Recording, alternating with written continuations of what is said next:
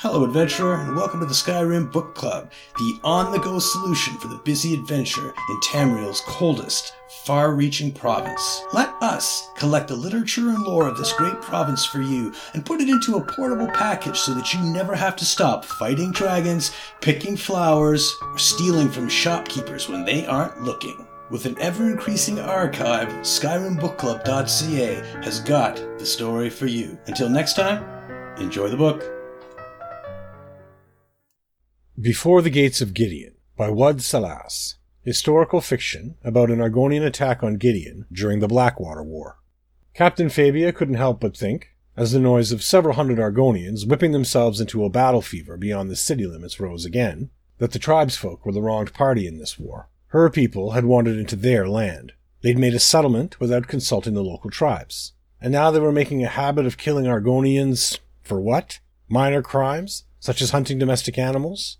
No one told the Argonians the cattle belonged to people. This entire situation was the express reason why she'd gotten into a shouting match in the courthouse last week. They needed a proper diplomat.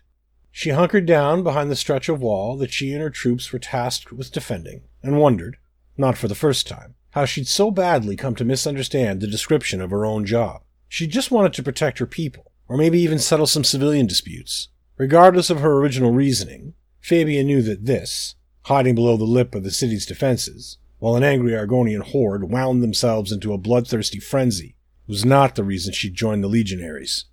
It started. Fabia could hear the sounds of the Argonians attacking the other side of the city. The shouted commands of the other squad leaders echoed off the high stone walls, while rocks and arrows pelted the space around them. Where she was standing, above one of Gideon's gates, it was deadly quiet. Fabia crouched to keep below her defenses and walked the line of her soldiers. She placed a hand on their shoulders, or whispered words of encouragement to them as she passed. The air that could reach them up on the parapet was thick with anticipation. Every other wall was under siege, but so far, there hadn't even been one flash of movement in front of them. Still, she walked the line, soothing the fears of soldiers only just old enough to join the legionaries, and battle-weary veterans who knew the rhythm of battles and what was coming their way. It wasn't until Fabia got back to her spot just about the gates that Matterliz leaned over, ears twitching, and whispered the one question that weighed like a rock on her mind. "Do you think your trick will be enough to hold them off?" Fabia thought about the small lamp hung on the hook just outside the city gates.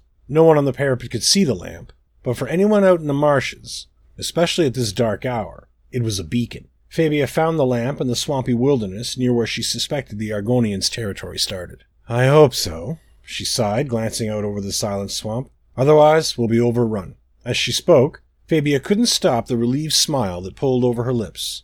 Out there, in the blackness of the marsh, and the light reflecting off the still pools of water, was a lamp, an imperial lamp. Fabia stood up and made her way down from the parapet. She nodded to civilians as they ran from their homes to the quietest wall of the city, their goods and children clutched tightly in their arms.